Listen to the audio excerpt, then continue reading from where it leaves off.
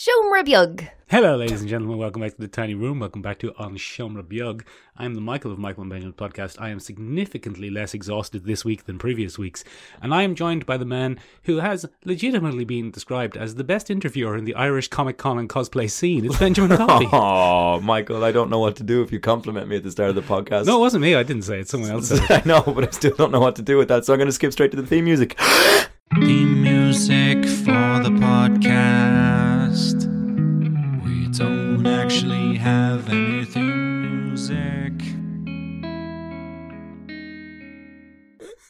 Very good. Unexpected. There's a lot of comedy in the unexpected, Ben. That's what There people is. say. And that's pretty much where I live, Michael. Speaking of things, though, Ben, which were not unexpected, a nice little twist for you. Bloody Dark Phoenix has bombed officially. Well, that was always going to happen, wasn't it? Yes. Yeah, I have nowhere to go with Look, that. Ben, I don't have any analysis of that either from a box office perspective or even just a funny perspective. It's just, yeah, It is what it is. It wasn't very good. It wasn't very good. And not only was it not very good, it was kind of hung out to dry. Yeah, it was left. It was, yeah. They kind of just scapegoated those lads that made that film, and they were like, yeah, no, This is shite here. Look, we're going to put it out anyway, but it's shite. You don't have to go see it, but it's shite though. You can go see it if you want, but it's a load of shite. It's a load of Mickey. No good. No good. Yeah. It wasn't. Yeah. It wasn't Well, no. Disney has paid notice, Michael, Yes. because they have shut down all Fox productions Oh, good. outside of one particular property, which I can't remember, Aliens? which isn't great. Deadpool. Deadpool. Yeah, Deadpool is making his transition over to the Marvel Universe. Oh. He's going to be making his first appearance as a cameo in one of the Disney Plus series. Is he? Yeah, No, he's, he isn't, he's going to Ben. be in the Black Widow. Don't you He's bloody- going to be in the Black Widow. Black Widow's a movie, not a. No, maybe then it's Falcon. And hang on, Ben, I'll look it don't up. I'll look it don't up. you tease me with your bloody teasing you. Deadpool Look, cameos. Come here. You know, if another thing that made it across with Deadpool was the kind of the depiction of the mutants from the Deadpool series, I'd be happy enough with that. What is funny Like- little lad? No, I mean that Colossus is great looking. He's a deadly guy. He's a very good Colossus, and he would fit nicely into the Marvel Cinematic Universe. as He'd slip on in no bother. He wouldn't slip in no bother. He'd probably have to be lubricated with some WD-40. Yeah, thanks to made of metal. two extremely successful R-rated films, Deadpool was one of Fox's most successful properties before the merger. What's this, Ben? Is this the reading from the internet according, podcast? yeah, that's exactly what it is. Keep it brief. Keep it brief. And it's the Black Widow movie. He'll be in the Black Widow movie. No, he won't, Ben. Who Who says that? Looper? BuzzFeed? What Culture? One of those shite boxes? I don't know. The New York Times? This is Showbiz Cheat Sheet. Ben, don't give away our secrets.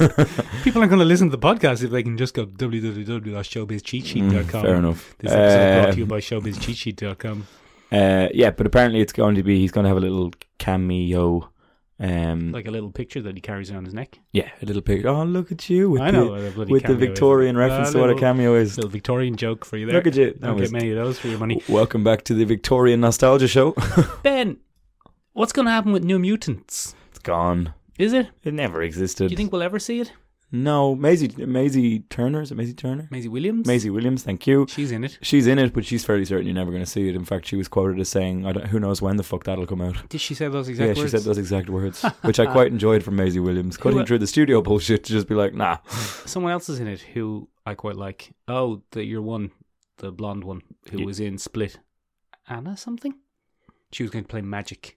She would have been a good Magic. She would have been a good Magic. Yes. And that drugs guy was in it from Stranger Things. Oh. But he's not there anymore because it's not. I think it's going to come out. I think it'll come out on a streaming service very quietly. Or they might even re-edit it to make it even more disconnected from the Marvel Universe and just call it... There's a horror movie, like... Yeah. Ghost House. Ghost Asylum. Ghost Asylum. Werewolf Girl. Yeah, Werewolf Girl in Ghost House. That's what they call it. What are we talking about? I can't believe we haven't been hired by Hollywood yet. I can't believe we're waiting this long. At least writing the bloody names for films. Just gems. Werewolf Girl in Ghost House 2. I mean, what a win. Sounds Japanese. It does, doesn't it? Sounds It sounds vaguely distinctly poorly. like a very successful Japanese. Do you know what I found out about hentai, Michael? Of all things. That you're into it. Isn't this fascinating?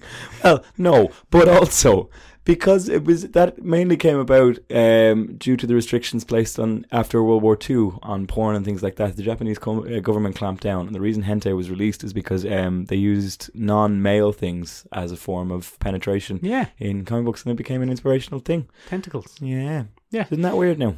I did actually know that, Ben. There's some very interesting documentaries on the effect of Americanization on Japanese culture post World War II. Apparently, before World War II, they were a very liberal, sexually liberal society. Doesn't shock me. No, not like bloody hentai. No, that'll bloody shock you right up the butt. Maybe you have an electric octopus hunting you down. Yeah, sticking his tentacles up your butt. Sticking his tentacles up your butt. Speaking of things going up the butt, Ben, yeah. The Boys has been renewed for season 2. Of course it has. It's fucking great. And the most watched thing ever on Amazon Prime. Yes. Well, it's not tough competition. No, that's true. Do you think Amazon Prime is going to suffer, or The Boys even is going to suffer from the algorithm issue that has affected Netflix shows? What would that be now? You're going to have to... Now, Ben, when you're watching a show... The streaming networks get money. Shows benefit them by attracting new subscribers. Yes. And after 2 seasons, everyone who's going to watch The Boys will have already subscribed to Amazon Prime. And they're locked in. And they won't cancel their subscription because there isn't a season 3 of The Boys. Okay. Which makes it financially unlikely for shows to get more than 3 seasons on streaming services. Huh. Because it's not worth it. Statistically speaking, there's no long-term benefit. Exactly. That's weird. Isn't it? That's sad. It's a paradigm shift in the world of entertainment. Yeah. You wouldn't be getting 15 seasons of bloody Supernatural if it was on a streaming service. I'm not sure that's a bad thing. Eric bloody Kripke. Well, he also produces The Boys. I know, that's a link. that's a tenuous link. Eric Kripke ducked out of the show a long time ago. Eric Kripke is the creator, but he's no longer the showrunner. Or He's anything like it. The Boys, isn't he? He's the showrunner of The Boys. He's too busy. Supernatural, he left Supernatural at its peak. He didn't do any of this faff with extending it beyond its shelf life. Ben, he was the one who was pushing for 3 tight seasons. 4. Ben, having seen all of The Boys, yes, and the very quick announcement of season 2, it's just like boom, we're doing it. All of the season 2's coming. Do you suspect, Ben, as I do, that season 2 is actually already largely filmed? Because it's not actually season 2, it's the back end of season 1, which was filmed as a 16-issue episode show. This is apropos of nothing, Ben. Purely speculation on your part, Michael. Pure speculation. But I have a feeling that the film... Well, did they? Well. Yeah. I mean, yeah, it could be. I'm okay with that, because I think the first half of season 1 was fucking great. Because it very much felt like a mid-season finale. Yeah, there weren't a lot of things that came... Not a lot got wrapped up. Not a lot got wrapped up. A lot of cliffhangers. We'll do full spoilers a little bit later on, but we're not going to do them right now. Real mid-season finale. Yeah, it did have a distinctly mid-season finale vibe. Good mid-season finale though. Very good, very entertaining. Very entertaining. I don't know if it's going to suffer from the same algorithm issue because Amazon is its own monster. Outside of a streaming service. It's going to be the same thing. It's going to be, if it's not drawing in new viewers, if it's not attracting new subscribers, it's not a viable business model. What's the value of it? You're spending that money you could be spending on adapting bloody Anton. Lock and Key. No, not Lock and Key. They should adapt Lock and Key. They've tried twice. Yeah, it doesn't go well for them anytime they give it a go. Trying to adapt the bloody Marvel Encyclopedia. No, that's an encyclopedia. No, that won't work. Series. The Authority? If you can get away with The Boys, you can do The Authority. Well, I mean, The Boys is essentially another form of The Authority. It's all Mark Miller hates superheroes. Look, he just ruined the industry at some point. So it's not his fault. He's making lots of money. Ben! Yeah. I had a day of sitting around yesterday, and I watched from start to finish in one sitting the entirety of season 10 of Archer. Good for you. Ben, it came out in March. It did. You didn't bloody tell me. I didn't. Yep. I wasn't aware you were a massive Archer fan. I love Michael, Archer. This is news to me. I wasn't a huge fan of the last 2 seasons. I didn't particularly like the detective season or the Trapped on the Island season. But Ben, season 10, let me tell you, ticked all of my boxes. But it's very sci-fi based, Michael. Classic. There are a lot of oh god. There are a lot of 90s sci-fi tropes running through that. I sat there all day yesterday, ticking my boxes. Oh, listeners, you can turn off now. It's bloody great. Yeah. Yeah, they hit all the tropes, all the themes. sexy barbarians in space. Yeah, who doesn't love a sexy barbarian in space? A ragtag bunch of people on a spaceship. Yeah.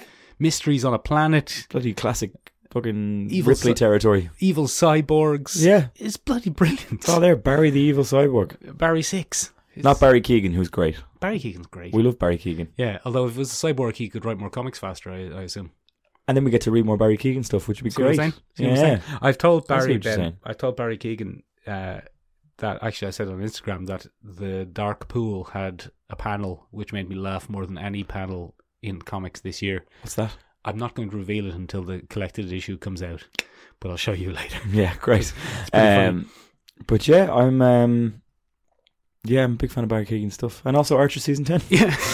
Barry does listen to the podcast, so how are you, Barry? We got a bit distracted there. Sorry. Yeah, it's brilliant, Ben. Everyone should watch Archer Season 10. I don't think it's as funny as other seasons of Archer. It lost. You see, this is the thing. Archer actually grew as a show as time went by, and that became a complicated thing for the writers to kind of stride between, because they have moments of like supreme sentimentality. I always remember the episode where Archer finds himself on an island with a lost Japanese soldier. Yeah, and he put the poo on the sticks. I mean, that's very funny, but he also has this very strange moment where he realizes what the Japanese man has been through, and he's like, "Oh, I'm so sorry that happened to you. That's awful." Yeah. And it's just a very emotional moment. You're like, this is not what I watch Archer for. God damn it! It's very good though. It's very good. There's Star Trek stuff. There's Ridley Scott's Alien stuff. It's brilliant. I love H. John Benjamin. He's very good at voice a acting. great voice actor. My weird thing that I've always kind of found odd about Archer is that every character in it looks quite a lot like their actor, except him. Except for him. They could totally do a live action version, except for him. Except for him, he couldn't do it. Yeah, it just wouldn't work. No. But bloody hell, yeah, it was really good. A bit of a dissatisfying ending. Oh no! Did you see the ending? I haven't seen the ending. Do you want me to? Go on. Go on. Will I do a spoiler for Archer Season? Lean into it. He wakes up from his coma. Oh fuck! Yeah, so he's back in the real world. The real world, as it were. As it were. We're not getting season 11, are we? Yeah, I think so. Are we? Yeah, possibly without showrunner. Hit me up there, Ben. Who's the showrunner? I don't know the showrunner. I've forgotten his name. Archer. Never Sorry. mind. Oh well. That was a weird pause. Speaking of classic Hollywood, Ben. Yeah, go on. You and I both saw a film this week. We did. Not together, though. No, separately. You went with your brother. I'm doing air quotes there. Your brother. What's my brother? I know. Your brother. Why are you doing air quotes? It sounds sarcastic. It's true. It's your brother. Yes, I went with my brother, and you went with your brothers in spirit. I only went with Shane.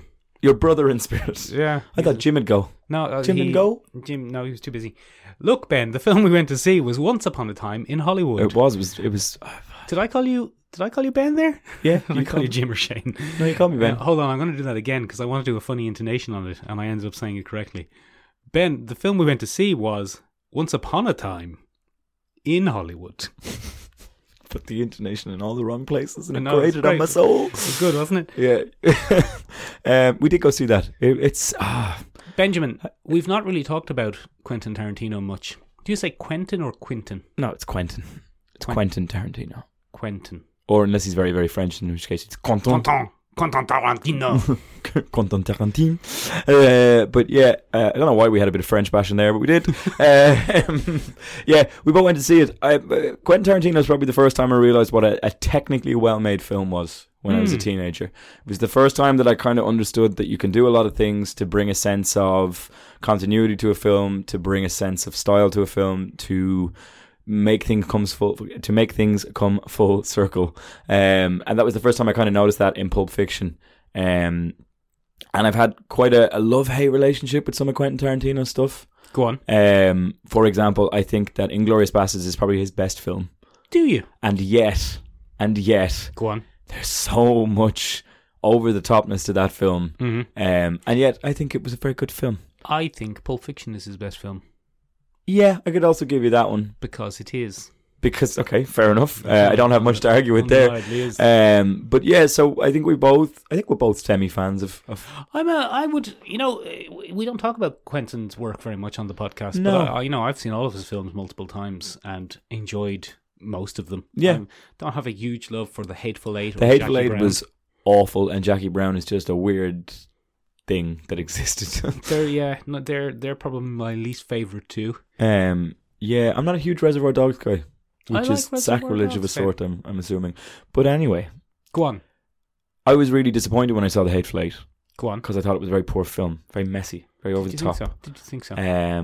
But it doesn't matter what I think, Michael. No. But critics tended to agree with me, and so did audiences, because it's his poorest reviewed film. Is it? It is. I didn't know that. And it was to be his final one. He was to retire after The Hateful Eight. I thought he was doing 10.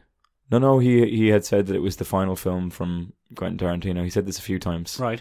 But thankfully, Michael, yes, that is not the case. And we got Once Upon a Time in Hollywood instead. He's doing 9 now. He's doing 9 now, and possibly 10. Maybe he's doing 10 now. I think he is doing 10. I don't 10. know. But I really enjoyed Once Upon a Time in Hollywood. I've only seen Death Proof once. Death Proof wasn't very good. I don't think you are a Quentin Tarantino. No, I definitely am. I love Django. I think it's a really interesting film. I'm a big fan of Inglourious Bastards. I love Pulp Fiction. Kill Bill is interesting. Volume 1 more than Volume 2. But no, I'm a big Quentin Tarantino fan. Like, there's no getting around it. I enjoy the way he writes dialogue, and I think as he got older, that weird on-the-nose dialogue, unnatural dialogue, got replaced by a stylized kind of natural dialogue that he has. I think that the scene in Inglourious Bastards with Hans Landa and the French farmer and Michael Fassbender in a German tavern, 2 very good scenes. 2 excellent scenes in terms of how you build tension and use dialogue. Let's talk about bloody Once upon a time in Hollywood. Yeah, so I think one of the interesting things that I had in this experience, and there's going to be spoilers ahead. Oh yeah. Are we doing spoilers? We're doing full spoilers. It's full. Let's do a little spoiler break. Spoiler break. Don't listen if you don't want to hear any spoilers about the film Once Upon a Time in Hollywood. That was quite nice. It was very soothing. It was very soothing. If anyone wants to adapt that into an actual little segment, we'd love to have a spoiler song. That was quite nice. So one of the interesting things that happened is my brother is not aware of Charles Manson history. Inverted commas. And Charles Manson plays a central role, or the cult of Charles Manson and who Charles Manson was plays a central role in this film. Although Charles Manson is barely in it. He is, but his ideology and the effect he had on young people in Hollywood at the time is very much one of the central parts of the entire film. Go on. And what was interesting is my brother didn't know any of that. Right. So I was watching the film with much more tension than he was. Because he wasn't ready, he didn't know. He was watching the film from a fictional point of view. Because the 3 main characters that we follow in the film, Rick Dalton, and Brad Pitt's character, who's Cliff Clifferson. Is it Cliff Steele? That's not Cliff Steele. I think. Cliff Steele is from bloody Doom Patrol. But it's Cliff and Rick Dalton. One is an aging actor who's struggling to hang on to his relevance, and the other is a stunt man who may or may not have killed his wife. Yeah. He definitely did. Killed his wife. And those are 2 of the main characters, but then we follow those 2 are fictional. Rick Dalton and Cliff are 2 fictional characters. 2 made-up boys. And they're kind of, I suppose, Quentin Tarantino's little love letter to Hollywood as a concept. Yeah, they represent old Hollywood. Yeah, they represent old Hollywood. And then there's an interesting switch because he puts old Hollywood right next to fictional old Hollywood in his mind. And then we meet Sharon Tate, who was a real person who was played by Margot Robbie. A real bloody tragic person. And this is my issue with the film. So the culmination of the film. Oh, we're going straight to the culmination. Just to get it out of the way and we can cover the rest of it. What makes it complicated is Quentin Tarantino takes a trip down Time Machine Lane again, the way he did in Inglourious Bastards, where he has a group of ragtag guys murder Hitler. Yeah. Which isn't how Hitler died. No. As far as we know. We don't know though. We don't know. Let's see you prove it. But I think what we do know is that Sharon Tate was the wife of Roman Polanski. Yes. And she and 3 other friends were murdered horrifically by followers of Charles Manson. Yes. In their home. Yes. And Quentin Tarantino, and the reason the film is called Once Upon a Time in Hollywood, has taken that story and given it a happy ending. Yes. Where... Not a wank. No. A non-massage parlor happy ending. Yes. More of a narrative happy ending, if you will. A very happy ending. And it's very complex because what happens is Rick Dalton comes out sees these guys, hates hippies, hates them, Hates them. and has a good old scream match at them. He Yeah. pisses them off so much that they come up to his house, and what ensues is one of the most Quentin Tarantino but well-placed scenes I think I've ever come across in a film. Such violence. Such violence. And he restrains himself throughout the entire No film. violence in the rest of the film. It is so clean, and Yeah. this is why I was really impressed by the film. I was like, he is just holding back. Very and little then swearing. on a dime, Oh, holy he shit. just flicks it on. It's one whistle from the dog, and we're away. Oh, And I will never get over Brad Pitt fastballing a can of dog food That dog food at a into the small face. Asian American woman right in the face. he smashed her face in He with that dog food. smashed her face in with the dog food, and you believe that thing connected. I don't know what yeah. way they filmed it, but you see it and you feel it. Me and my brother were like, ugh. Yeah, very painful. It was so jarring as a concept, and then it went completely over the top. There was a flamethrower; it was amazing. But my issue with it, I on. enjoyed the film thoroughly. I don't know if you get to rewrite that bit of history. I don't know if What do you that's mean if you get to? Well, he's gotten to, but I don't know if it's a tasteful thing to do. Is that a tasteful thing to do? I mean, it was certainly cathartic For him. for everyone. It was the most satisfying bit of screen violence I think I've ever seen in my That scene entire is life. just incredible. Just get them. I think it was Get 4 them, Brad minutes. Pitt.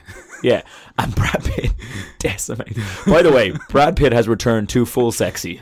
Yeah. Brad Pitt has gone full loop. Gone through the loop, Hollywood, he did Hollywood gruff dad for a bit. He was just so fucking hot in that film. Michael, when that shirt came off. Oh, the shirt. Oh, Ben. sweet Jesus, Michael. But you believe that he's a violent man in that film. He does it really- so well. He really killed the shit out of those He hippies. killed, and he did it so well. I love the bit where he notices the knife and he says, like, well, I can't let that stand. Yeah. And he just decimates that woman. Smashed her head. I've never seen a telephone used in that way. Oh, very violent. And 66% of it aimed at women. Yeah, well, that's Tarantino, isn't it? I think, Ben, quite a lot of this film, and we've skipped over a few points that we wanted to make, I think, but a lot of this film is Tarantino giving a little nod and a wink at himself. Some of it is the feet stuff is ridiculous The because he feet has those stuff, two yeah. scenes where the feet are just smack bang in your face. Yeah. And my brother again wasn't aware of that trope, and he was like, You're forgetting to do air quotes when you say brother. 'cause he's my real brother. I don't have to do air quotes when it's my real brother. Luke, if you're listening to the podcast, I know you don't, but if you are, if you could leave a comment somewhere Nah, just he to doesn't prove exist. a point. But yeah, there's definitely a nod and a wink going on here and there. I did think it was a spectacularly well made film. One of the scenes that I really loved is there's a kind of a cyclical ritual at the beginning of the film, at the end of the film, where Brad Pitt feeds the dog. Yeah. And it's such an important film, or it's such an important two scenes because it shows how disciplined the dog is. Mm-hmm. And it's not something that's necessarily drawn attention to over and over and over. But over the course of it, you find out he was in the military, and because they say Brad Pitt's a war hero. That's all, though. That's the thing. Yeah, they don't explain what it is, but there are subtle hints, and I think it's a great way to build a character without like direct exposition. And when you see the dog very well behaved, and you see the whistle or the click, he goes, and then it attacks, you understand, and it fits perfectly in what you understand about that dog. It is a very well behaved, disciplined dog, and it makes sense that it is so It kills those controlled hippies. and casual. Yeah, it just destroys the hippies. Oh my days. And I love when it finishes with one, he's just like, and he sends it over to the other, and that poor young one, Oh, she got destroyed. Even Tex, like you said, aimed at women, Yeah, because Tex gets away. No, he doesn't. Tex gets his head stomped on a curb. Yeah, but you don't see it. You do. You Maybe your eyes were closed. Maybe I closed my eyes. Maybe I did. Definitely do. It's Very gross. cathartic. I think everyone in the cinema was just like, Yeah. All three of those people, well, one of them died of natural causes, but all three of them were alive until quite recently. ugh. Two of them are still alive. The woman who gets flamethrowered and Tex are both still alive and in prison. Yeah, but I think again, it's probably a testament to Quentin Tarantino building that tension as to why it's so cathartic, because you're waiting for it to happen. And I know there's that extra layer of tension for people that know the story of Sharon Tate and Charles Manson's followers. So we were all watching it thinking, is this how the film ends? Does it end sadly at the end of... Is this how it ends? And no. I watched it, Ben, with a conceit that I didn't know what was going on. And I kept leaning over to Shane and telling him, I think they're in some sort of cult. I don't think he thought it was funny, but I did. Are you sure you did? You love a conceit, Michael. one of my favourite things was that Bruce Lee was a real dick. He's getting in a lot of trouble for that. Well, Have you heard about this? With Getting in a lot of trouble with Bruce Lee's daughter, who basically never met Bruce Lee. has a podcast all about his philosophy, though. Did you know that? Yeah, but she Not a very good- basically- not she a very good basically never podcast. met him Yeah, not a very good podcast. about Bruce Lee's philosophy. She takes different segments of what he would have said over time, and they deconstruct it and show how you can apply it to your normal life. Well, she's probably just upset that her career is ending. Well, that's possibly what it is, because I don't think anyone came out of that film. But he was, I can't say I've never met Bruce Lee. No, not myself. But it wasn't a stretch for me. No. I've seen interviews. Yeah, he was an arrogant man. Yeah. And there seem to be two camps of people who are annoyed about it. There's the people who are saying that how could Brad Pitt beat him in a fight? And there's people who are saying, yeah, my levels do look a bit low there, it'll be fine. There are people who are saying how very dare they have him be a dick. I don't see what the problem with him being a dick is. I don't see what the problem is Brad Pitt beating him in a fight. It's really weird how Bruce Lee, by dying young, developed a legend of being untouchable.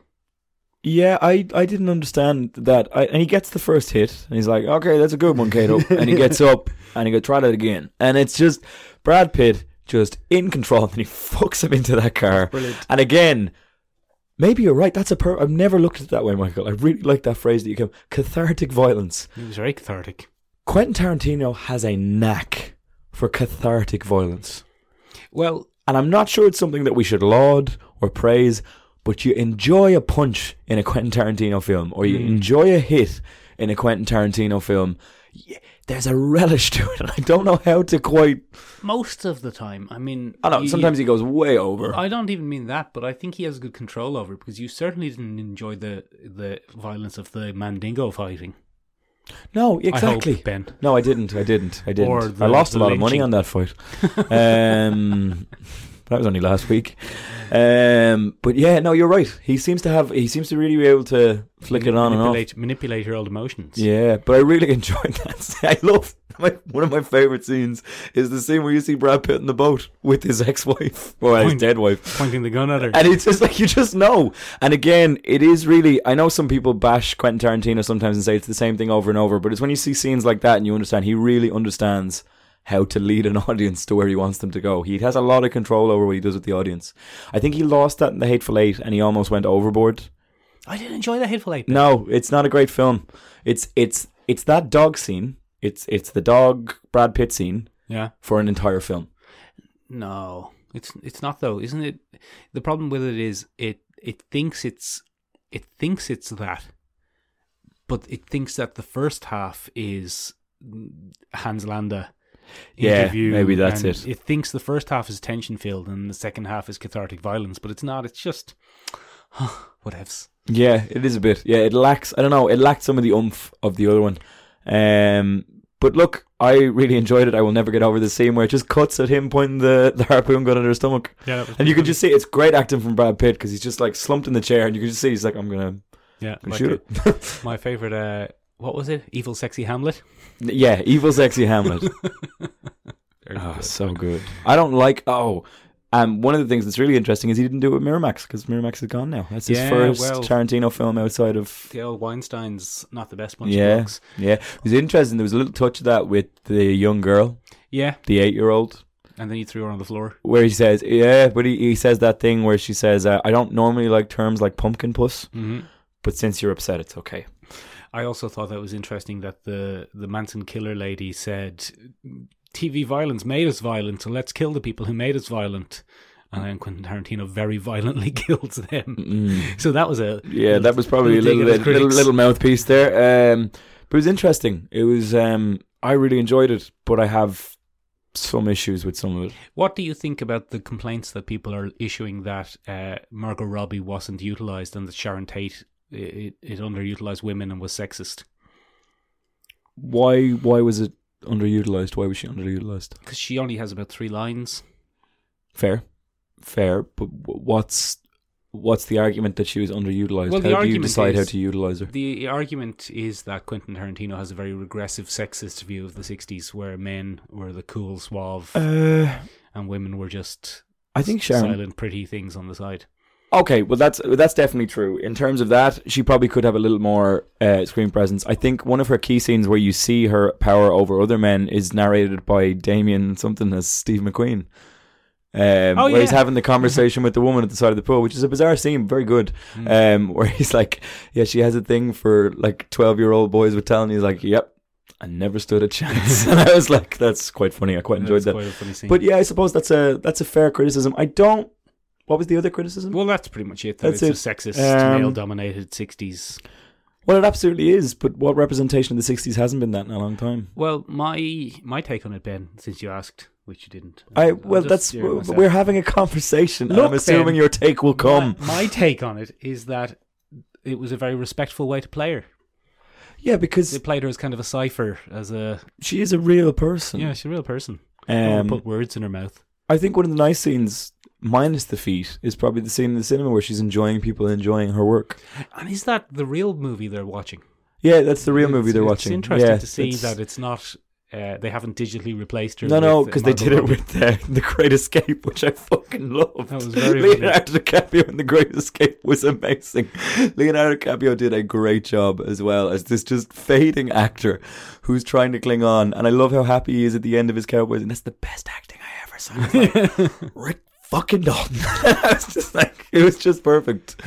It was just great. I loved the tension of the whole scene going up the ranch. It's just a great film. Like, we've spent so much time. This is the longest film review we've ever done. Let's stop talking about it then. Ben, do a segue quick.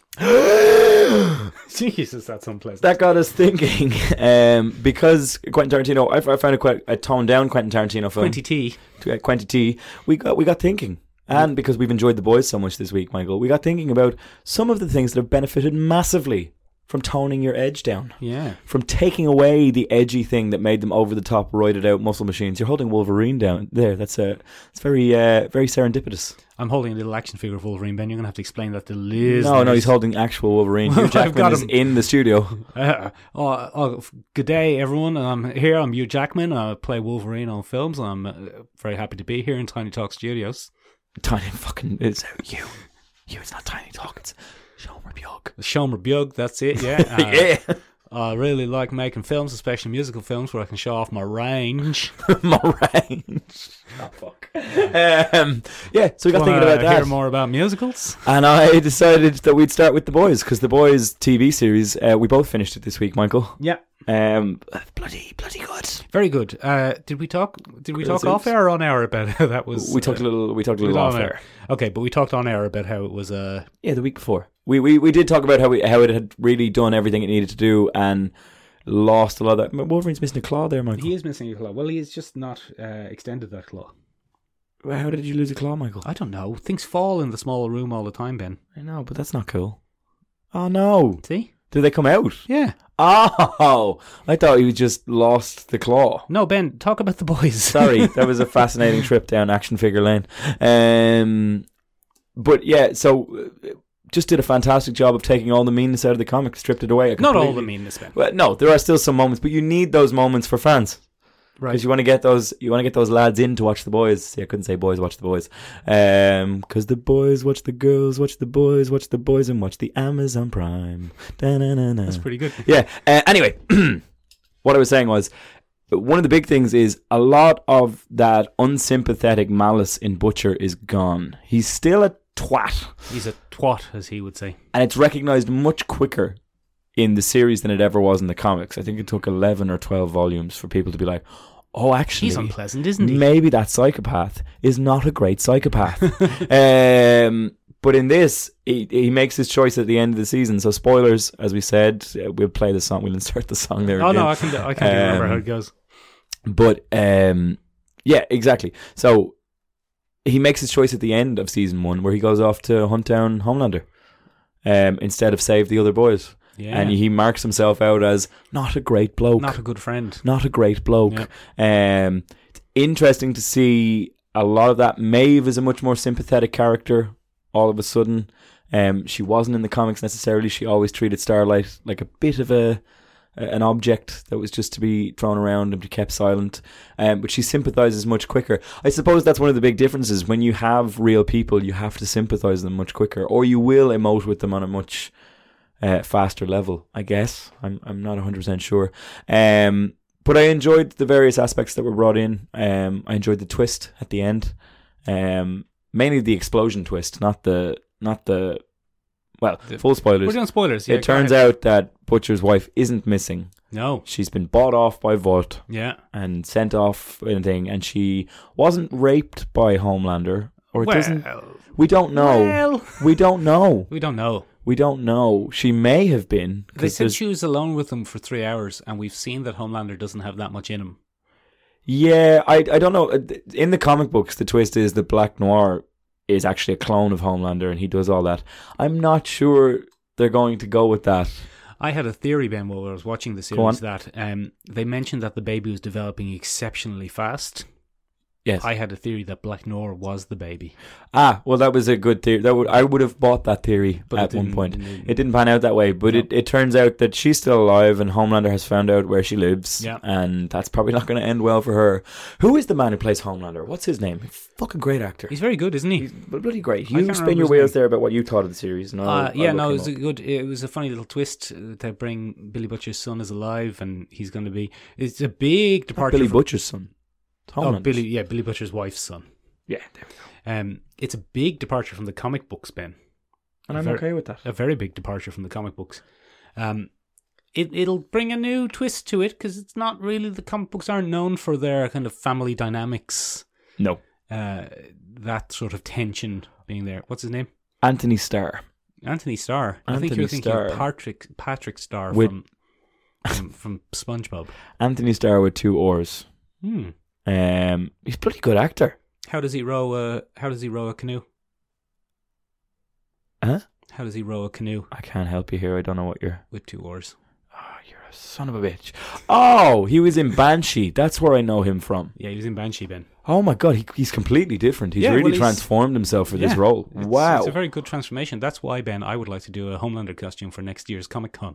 Yeah, great. Let's do it. I can do a wig, look a bit like a fascist.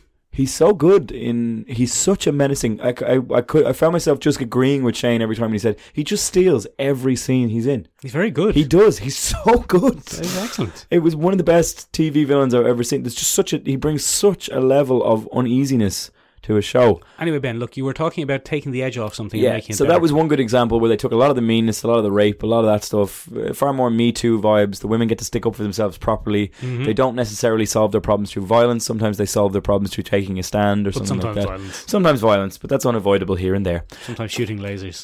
I think the Huey dynamic was much better. Because it's very cruel in the comics. She gets raped by the Seven. She gets passed around by the Seven, and he dumps her because of that. He's like, "Oh, you're such a slut," and dumps her. There's a lot of slut shaming in the comic. Mark Miller has some issues. He does, definitely. It's Garth Ennis, not Mark Miller. Is it Garth Ennis? It's Garth Ennis. It's Garth Ennis' comic. Garth Ennis also hates superheroes. Probably more than Mark Miller. Probably more than Mark Miller. He makes them die in horrible ways. But yeah, so basically, none of that is there. He understands that her life was difficult, and it's one member of the Seven, and she, understandably, when finds out that she's completely betrayed, is like, well, fuck you then. Yeah, well, team up with these guys. You big dick bag. And that's pretty good. She took that shot from the rifle like a champ. Like a champ. I didn't know Starlight was bulletproof.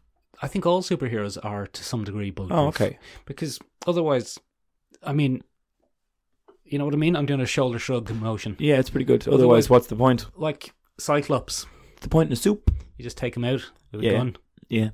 But then we got talking about other moments where we kind of toned down our heroes as we went along because it was kind of necessary. Right, go on. At certain points. One of the key examples, I suppose, would be Batman. Batman's had a very up and down career when it came to the I am vengeance, I am the night, that kind of crap. But originally, he was 60s Batman. Like, a lot of people grew up with Adam West. He wasn't Batman. originally 60s Batman. No, he was originally 50s Batman, and everyone was old chum. Well, before that, even, he was a full-on murderer. Yeah, so original Batman was vigilante Batman, and he had an old gun. He had an old pew pew. Yeah, he'd just shoot you in the head as soon as look at you. Very efficient. And then that got retconned over time, and we got Cape Crusader Batman, and then we moved into 60s Batman with Adam West, tongue-in-cheek Batman, and that caused a problem for the character. Go on. So the comics tried to match that kind of campy tone, and that's where we got The Brave and the Bold from, which made some of the best Silver Age stories after the Golden Age.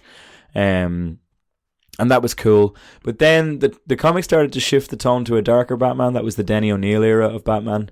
The 80s. No, not even. That was before the 80s. That was the end of the 70s. And then a little known fella. Yeah, go on. By the name of Mark Miller. Frank Miller. So many Millers. Mark Miller was about 10. Frank Miller got his hands on Batman Year One, and he did his first kind of gritty reboot, and that did very well. That was a good reimagining of the character. Gave him back this dark tone. It was very nice, and that's the Batman we all know and love today, the kind of vengeful Batman. But then, go on, Michael. Yeah, he went a step further. Go on, and did a classic What If. Yeah, and he put Batman in the future as an elf fella who was pretty much a Republican wet dream from start to finish. Just a jacked older dude who takes the city back through force and shank bat robots. Yeah, no, that's Kingdom Come. No, it's Kingdom Come. But there's a lot of violence in that comic, and he's really over the top and aggressive. And Mark Miller loved this representation of the character. But go on, and it's very Mark Miller or Frank Miller? Frank Miller. Sorry, God damn it, this is going to be a tough episode. But go on. Many people had that as their you said but. Formative Batman. Yeah, Buttman, if you will, and that became the character, the badass, beat criminals to death kind of thing. Mm-hmm. But obviously, you can't keep that tone up forever because it's a little bit over the top. Michael, have you ever read The Dark Knight Returns? Of course, I have. Yes, it's very aggressive, Michael. He beats up a mutant. A mutant. Yes, he does. A little bit of a jab at the X-Men, surely. More than likely, yeah, more than likely, and it's very violent. Mm-hmm. And not cathartic. Sometimes a little bit over the top. A little bit mean. He's a killer Batman. It's weird to have that back. So, go on. What did we do, Michael? Well, we toned down the edge over time, Michael. Yeah, Michael Keaton. We had Michael Keats, M. Keats. M. Keats stepped up. Then we got the animated series. And something that had been lacking throughout much more of that was the detective aspect of Batman. The cool, logical Batman that existed. And that was brought back a little bit in the animated series with Detective Batman. And then Grant Morrison got his hands on him, and we had the JLA run where Grant Morrison, not Mark Morrison, oh my God, turned him into the Bat-God. Yeah. And again, that was pushed too much. And it's just interesting to see how that character has gone through the loop of edgy, not edgy, edgy, not edgy, edgy, not Joel edgy. Schumacher. Joel Schumacher. Let's just throw it all out the window. And it's really fascinating to see that in that character. But it's nothing DC hasn't done before. I think, Ben, I kind of somewhat disagree with you a little bit there. I think Batman currently is in a bit of a limbo. Oh, okay. I think Batman is a very poorly defined character currently not in any specific comic or piece of media, but just in the collective consciousness. Yeah, what do we want to do with Batman? What is Batman? Is he a grim and gritty, like down on his, like a normal human fighting extraordinary things who get beat up and injured? Is he an undefeatable preparation god who can do whatever he wants? Bat-pewter. Is he camp? Does he kill people or not? Like, what's Batman up to? What's he doing? What's he doing? Who is he even? Who is Batman? So that's what I'm saying. I think Batman has...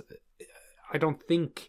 Unlike, say, The Boys, I feel that The Boys is a really refined version of the comic book. It's gone through a refining process and come out better. Batman has gone through so many processes that he's become muddled. I think Batman now is a muddled character. I think kids growing up now aren't going to be into Batman because he's too muddled. And it's one of the reasons that the very defined characters of, let's say, Iron Man, Thor, and Captain America are so resonating among young, new movie and comic fans. Because they can...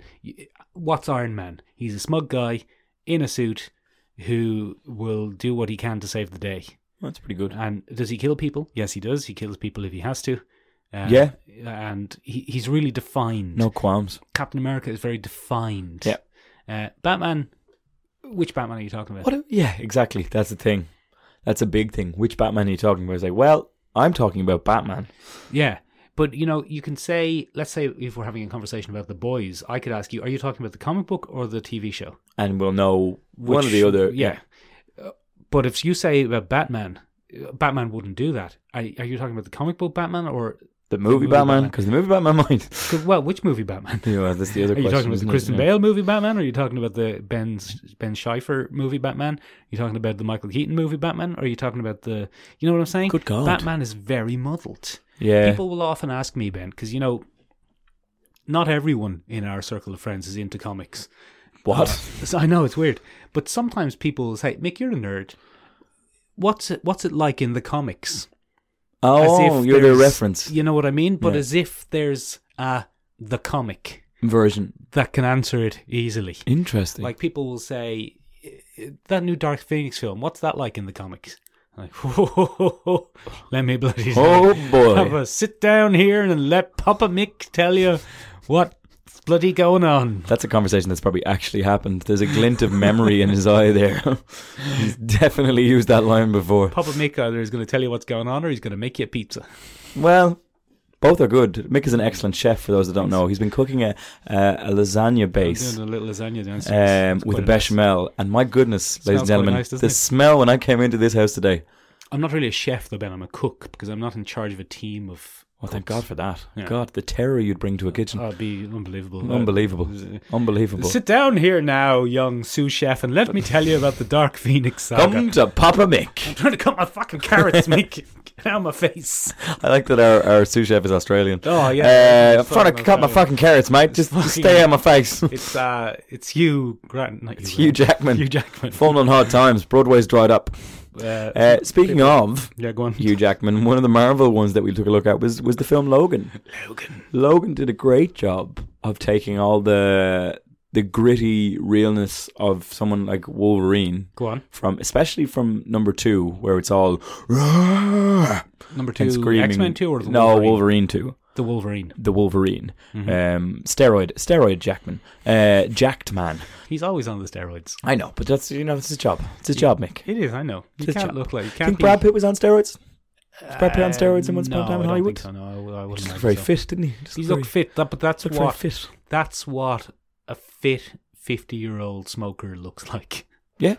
Look at Hugh Jackman and Brad Pitt aren't usually different in age, No. and you can see Hugh Jackman's vascularity, Very vascular. very vascular, Very very vascular. pumped. Yes, and that's all the roids. That's the Just- steroids. Yeah, that's that'll be the steroids. steroids. That'll be the steroids. 50-year-old men can't get in that shape With while- ease.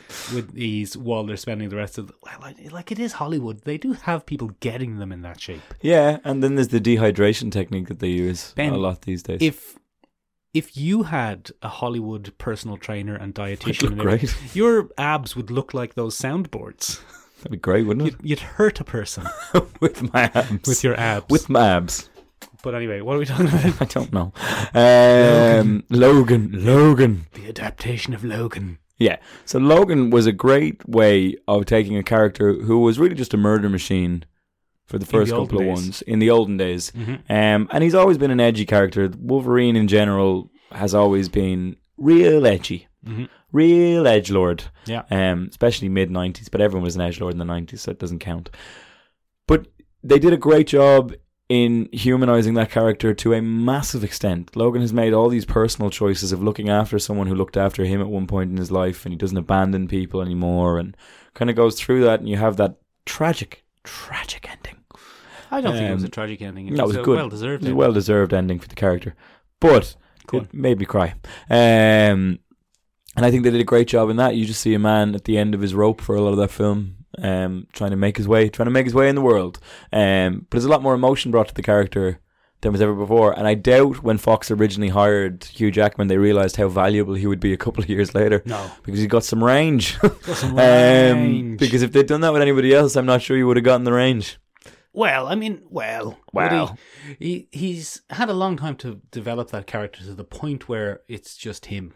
Yeah. You know, that's one of the big advantages of playing a character for a long time. Mm. Look at Thor. If any of the recent Thor characters had been the first Thor film, the fans, Ben, there would have been bloody outrage. Yeah.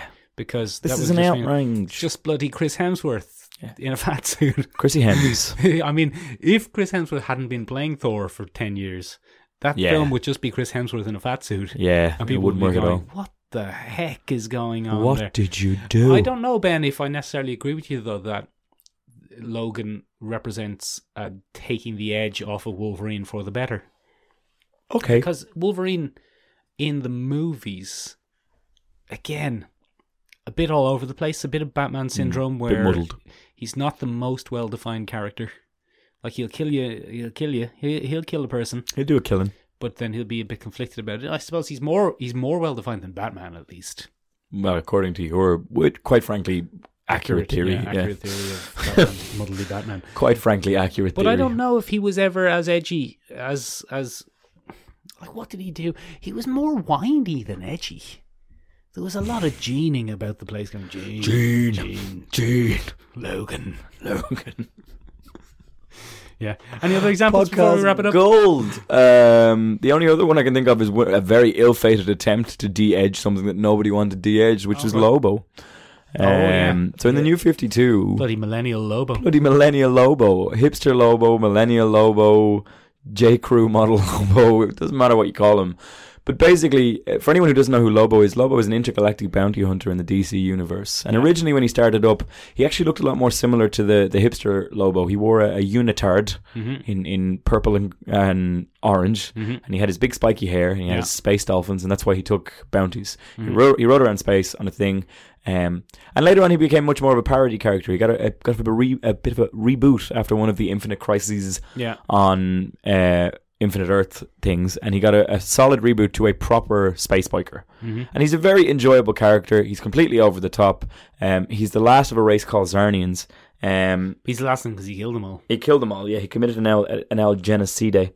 And he got to work on one of those, and he wiped out his own race. Did you not expect that? No, I didn't expect that. That was good. As you know, Ben, I find a mispronunciation enjoyable. You do.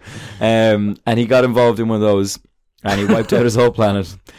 But he takes bounties around the universe. He has a perfect sense of smell.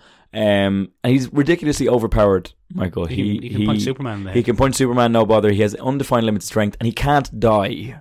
Lobo can regrow from nothing. He went through a period in the 80s and early 90s where Tim Beasley, a rather over-the-top illustrator, got his hands on him. It was either Simon Beasley or Tim Beasley, I can't remember. Well, Ben, we've learned today that you can't be trusted with first It's a names. Beasley. No, I'm messing them up. It's probably Mark Beasley.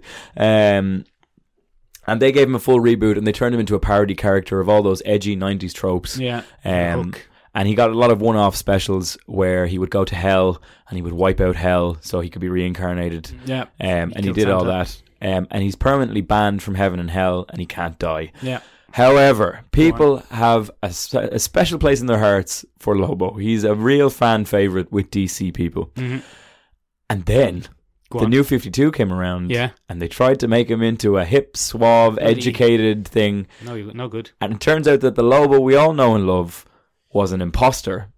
And this 13-issue miniseries, which was cancelled after 13 issues because it was shite,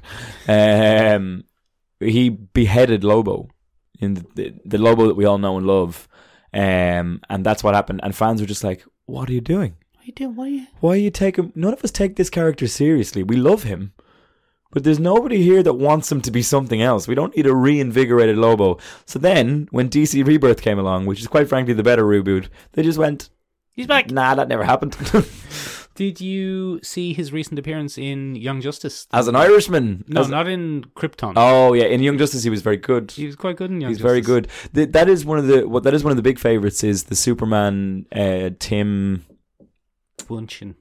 No, what's Miller. the name of the guy? No, Bruce Timm. Mark Tim. Mark Tim.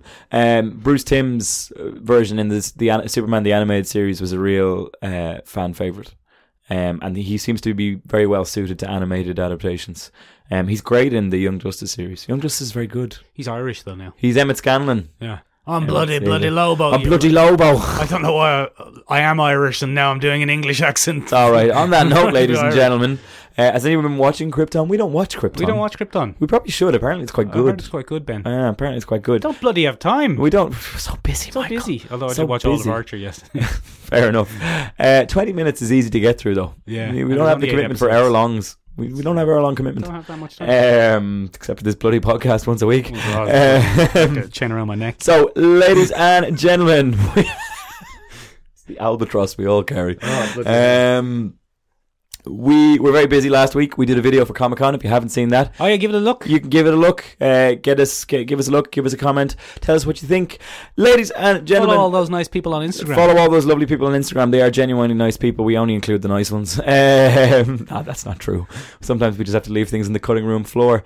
Let us know what you thought of the video. Do you want me to cut all that out? No. Just cut all that out. If you want to check out some of our other content, ladies and gentlemen, you can check us out on seomrabeag.com. That's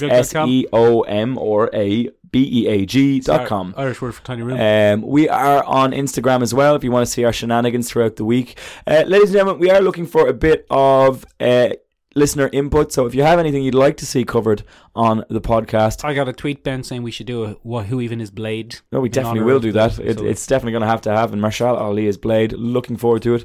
But also, Go on. if you just want to get in touch with us, get Just in touch say with us to seomrabeag.com. If there's anything you like about it, if anything you don't. Yeah, call Ben Cook. As always, ladies and gentlemen, your feedback is essential on the internet.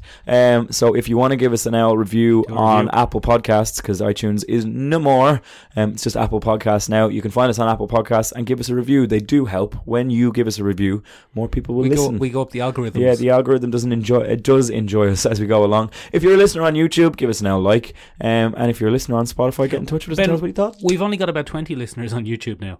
Yeah, But it's declined. It's quite odd, actually. It's really declined on YouTube because it's gone up on Spotify and other such Spotify places. and other places. But the people who listen on YouTube are really loyal listeners. Yeah, they're sticking it out. The listening time is up through the roof. Yeah. Well, thanks a million to the 20 lads that are listening to us on YouTube. We really appreciate it. That's it from us for this week. Bye. Bye.